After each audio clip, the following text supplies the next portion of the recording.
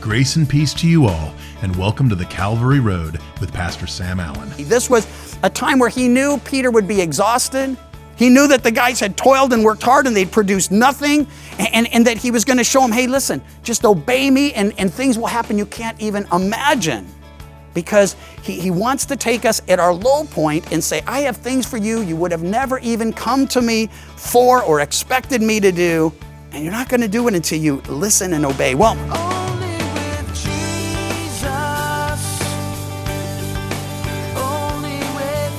today we have part 2 of Pastor Sam's message, Fishers of Men.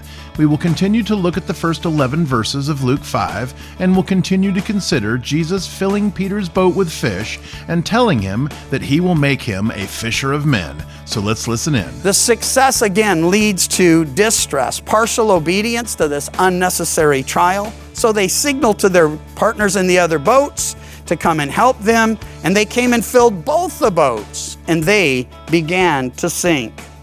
The picture here is one of obedience, and let me just share a couple thoughts related to the subject. First of all, obedience brings success, at least this time.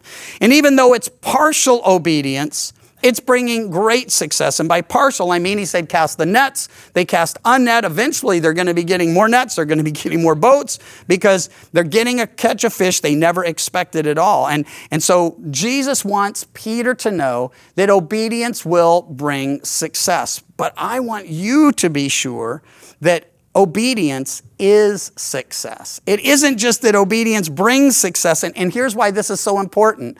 We're so results-oriented in our culture that if somebody works really hard and they're completely faithful, but we don't see the expected or desired result, well, then we can say, well, they didn't really succeed. Maybe they failed, or maybe, well, here's the problem with that. From God's perspective, when He gives us something to do and we do it, that's success. It's not about the outcome to Him, because the outcome isn't up to us. It's up to the person we're sharing with, or the work we've done, and then the Lord. Couple examples. Jeremiah called to preach to the children of Israel, actually down in Judah, at a very difficult time in their history. Prior to Jeremiah, Isaiah had warned that unless the people repented, they were going to be judged by God. But if they repented, then God would relent and there wouldn't be a judgment. Well, they didn't listen. And Isaiah spent his entire life preaching to them. Well, Jeremiah comes on the scene and God sends Jeremiah and he says, here's the message.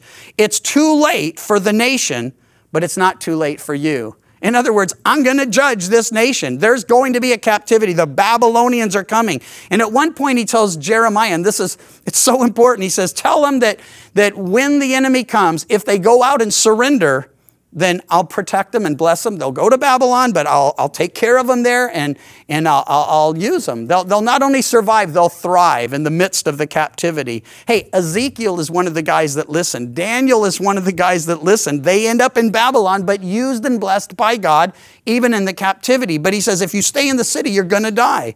So sometimes, well, the idea, and I started with this, it's really 2 points now because I went somewhere not necessarily intending, that often happens. But my initial point is this, that sometimes we don't get the expected result. In other words, when Jeremiah went out, he understood not everyone was going to repent. I don't think he understood how few people would listen, and that the majority of the people rejected him and they died as a result. That was grieving to him.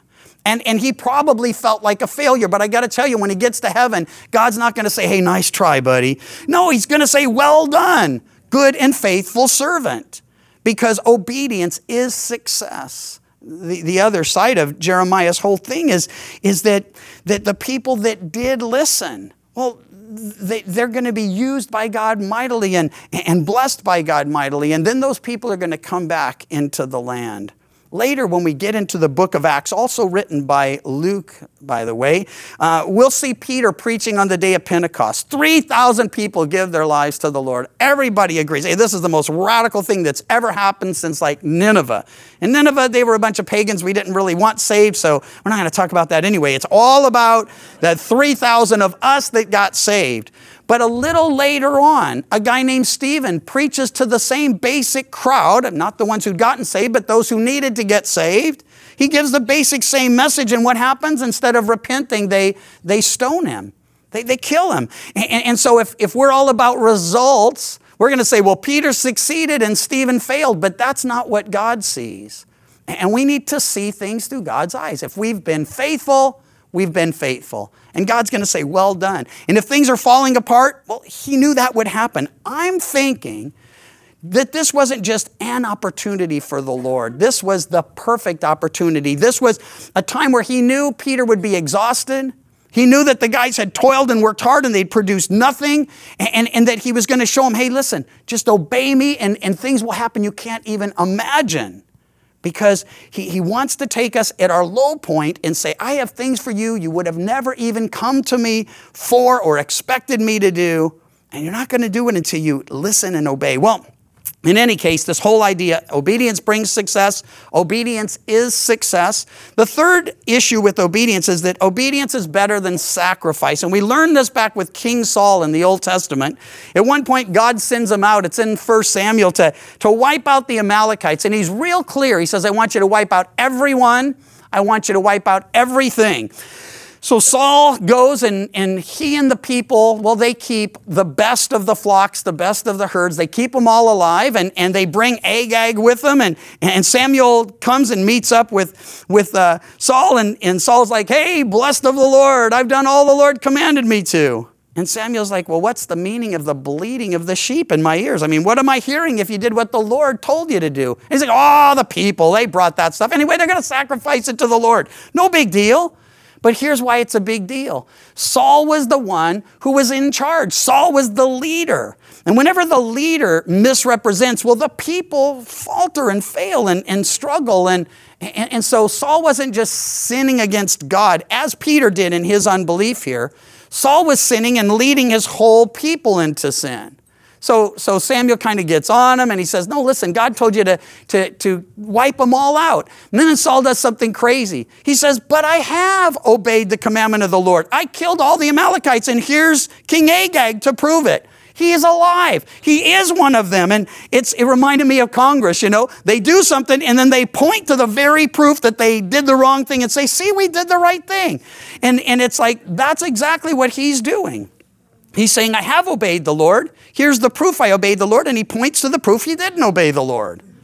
Well, all of that brings Samuel to say this. Has the Lord as great a delight in burnt offerings and sacrifices as in obeying the voice of the Lord? Behold, to obey is better than sacrifice, and to heed than the fat of rams. For rebellion is as the sin of witchcraft, and stubbornness is as iniquity and idolatry. Because you've rejected the word of the Lord, he has rejected you from being king.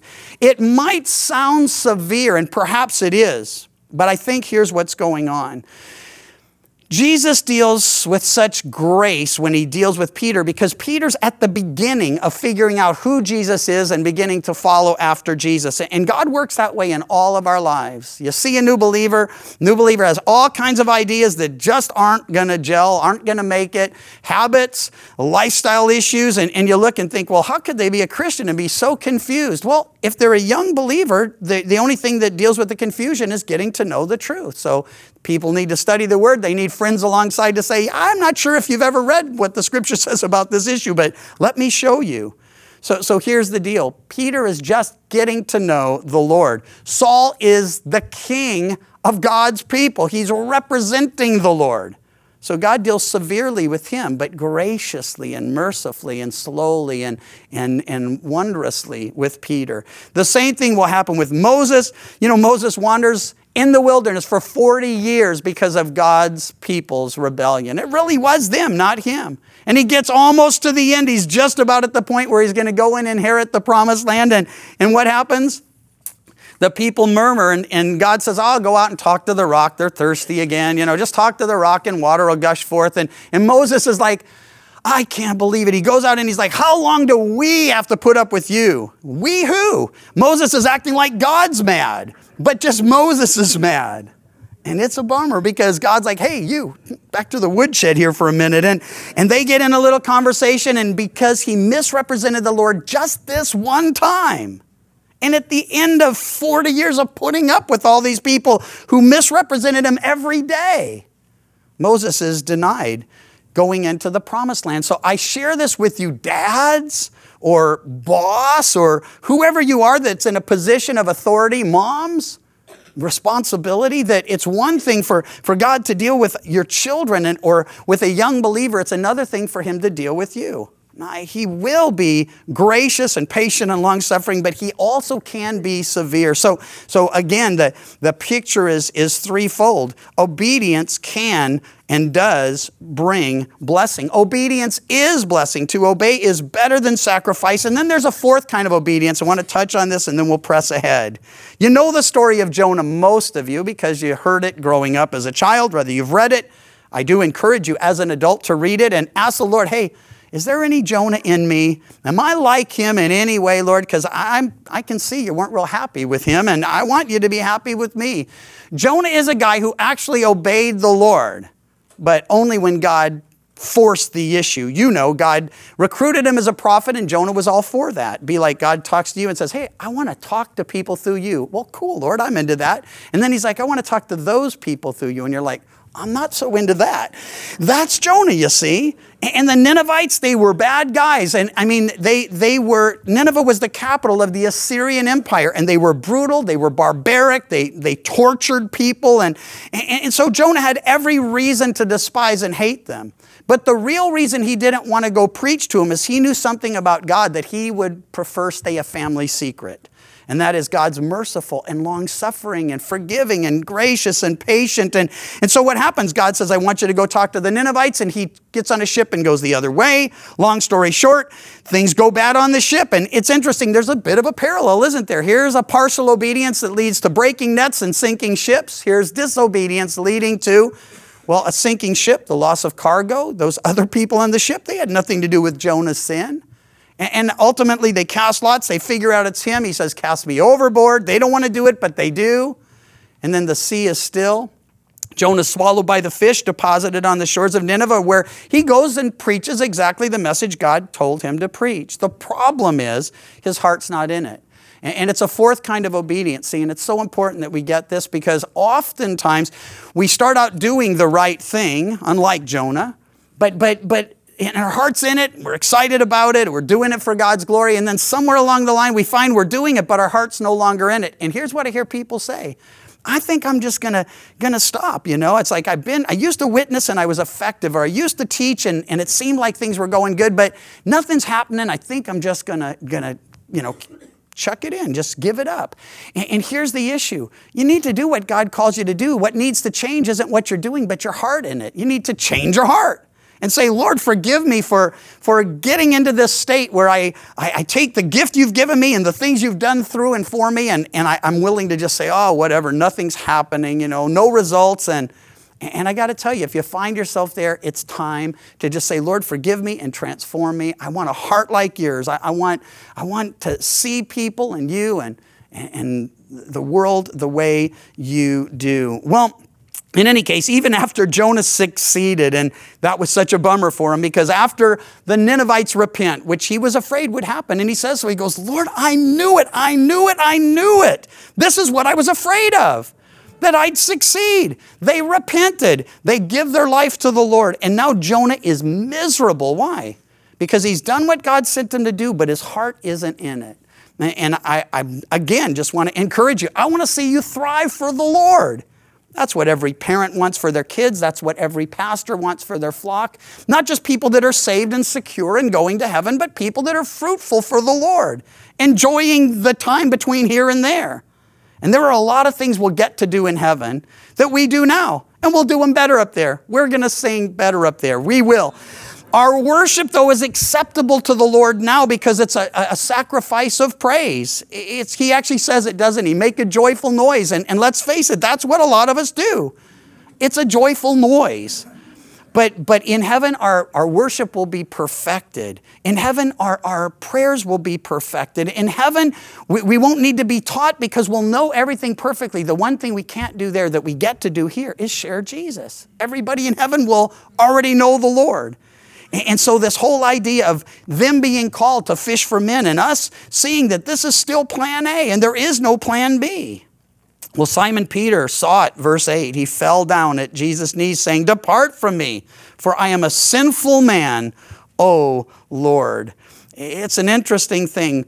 In the light of God's glory, and that's what he's getting a glimpse of, man, we really see our depravity. And if you're a younger Christian, you may still have this ahead. You know, when you give your life to the Lord, as I'm certain most of you have, you know that you're a sinner. That's why you say, "Jesus, forgive me my sins. Be my Lord. Be my Savior."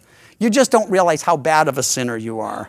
And that happens later, doesn't it? It's like after you've been a Christian for a week or a month or a year or 10 or 20, and all of a sudden, you know, you have these thoughts or you hear those words and they're coming out of your own mouth and you're like, "Oh my gosh, Lord, forgive me. I mean, even for the thought, and I can't believe I said it or I did that thing."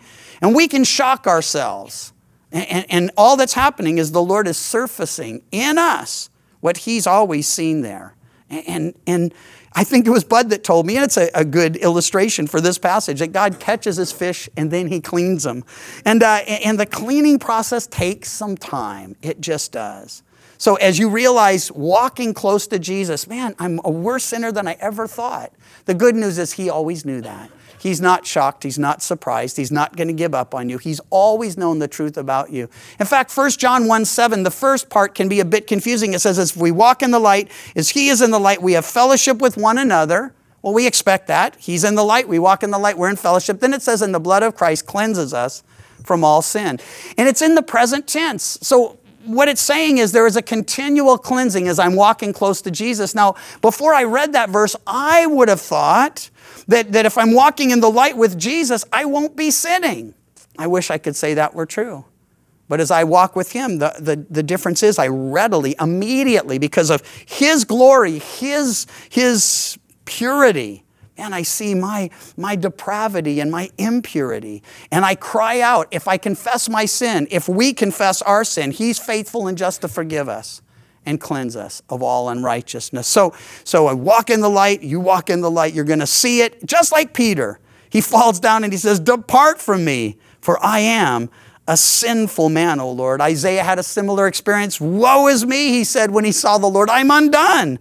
I am a man of unclean lips. I dwell in the midst of a people of unclean lips, and my eyes have seen the King, the Lord of hosts." Well, verse 9 says, "He and all who were with him were amazed, astonished at the catch of fish which they'd taken."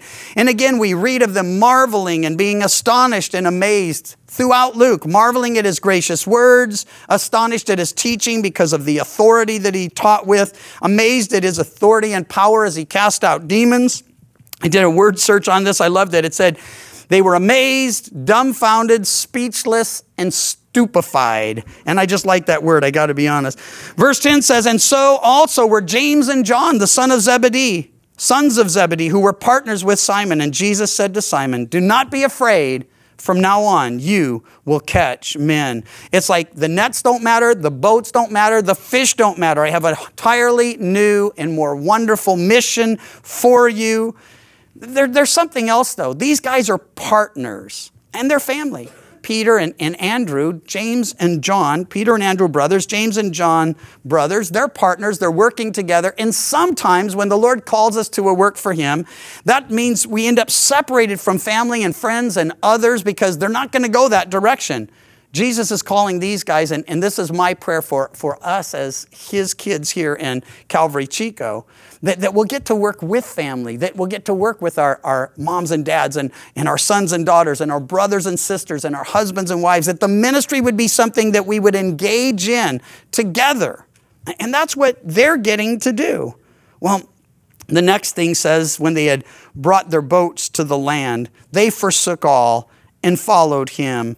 Oh, there is one other thing. I have to share it with you. And then I have something to read to you after we consider this part. 1 Corinthians mentions that God hasn't called the mighty or the noble or, well, he says not many mighty or not many wise according to the flesh or not many noble are called. But he says God's chosen the foolish things of the world to put to shame the wise and the weak things of the world to put to shame the things that are mighty. Now, I'm pretty sure, being a guy, that no guy likes to be thought of as foolish and weak. I mean, we want to be thought of as wise and strong. I was standing out talking with some friends, and I don't know if you know Big Jim, but he's got arms like this, and he was standing behind me, and they said, man, look at those arms. And I'm like, yeah, I was like, not bad. But I knew Jim was there. I was joking. But it's, the point is, none of us want to be, we don't want to be made fun of. It's fine to make fun of ourselves because we're ready for that. But no one wants to be thought less of. But God's saying he can't choose the worldly wise because they'll do it their way. And he can't choose the mighty because people will say, well, of course they had power. That's why they accomplished it. And the noble, well, they had authority. And nobody says the foolish and the weak. And he chooses the base things and the things which are despised and the things which are not to bring to nothing the things that are. And then he says that no flesh should glory in his presence. See, that's what he's doing in Peter. He's teaching him not to glory in himself, but to glory in the Lord. Let him who glories glory in the Lord. Well, they bring their boats, they forsake all, and they follow him. And I'd like to suggest this is an absolute essential for everyone that wants to follow Jesus, for everyone who calls himself a disciple of Jesus. It's not an option or it's not something we can choose or refuse. A right relationship with Jesus requires that we forsake all to follow him. And later in Luke, we'll study these in depth. He's going to tell us we're going to have to deal with our relationships. We're going to have to deal with our reputation. We're going to have to deal with our resources. And we're going to have to be willing to forsake all of those, or he'll say, you cannot be my disciple. Let me read them to you briefly. If anyone comes to me and does not hate his father and mother, wife and children, brothers and sisters, and his own life also, he cannot be my disciple. Now, it's one of the weirder passages, so even though I'm not going to spend a lot of time on it, let me at least say, you already know we're to love the Lord your God with all our heart and soul and mind and strength, that we're to love our neighbors, ourselves, husbands are to love their wives, children are to honor their parents, and now he's saying, if you want to follow me, you're going to have to hate them. And what's he talking about? No, he's saying in comparison. All he's doing is saying that the relationship with him has to be the primary relationship. And it has to be so strong in our commitment to him and his will that it would look like this love makes that look like hatred. The good news is if you get this part right, that part will go real well too. You won't love them less because you love Jesus with all that's in you. You'll love them better the way he does. But he's saying you have a decision to make. And if mom and dad are Buddhist or Hindu or they're into Islam or they're into something else and God calls you to be a Christian, a follower of Jesus, a preacher of the gospel, well, there's going to be a break in the family. And that's really all he's trying to say. When it comes to reputation, in Luke 14:27, he says, whoever does not bear his cross and come after me cannot be my disciple.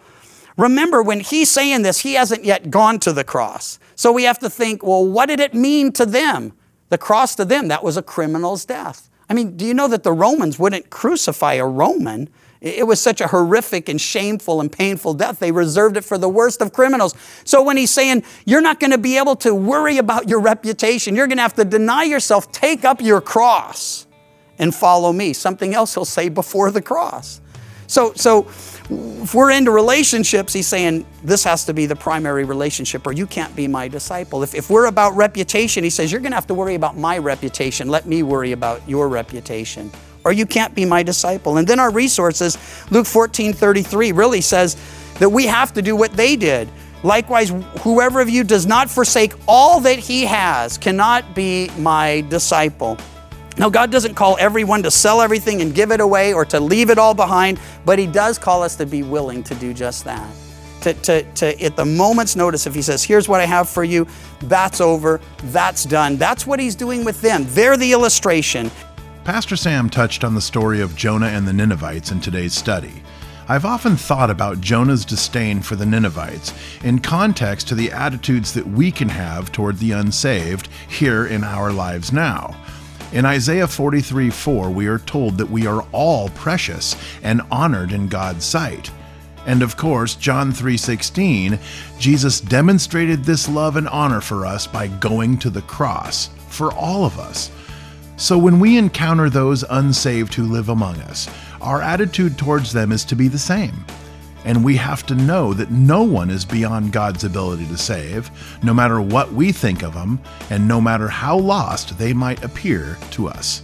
The Calvary Road is a ministry of Calvary Chapel Chico, and you can visit our website, ccchico.com, or download the CC Chico app to contact us and listen to other studies from Pastor Sam. You can also listen to The Calvary Road as a daily podcast by visiting thecalvaryroad.com. We'd love to hear from you, and until next time, may you find grace and peace as your journey takes you down the Calvary Road. And your grace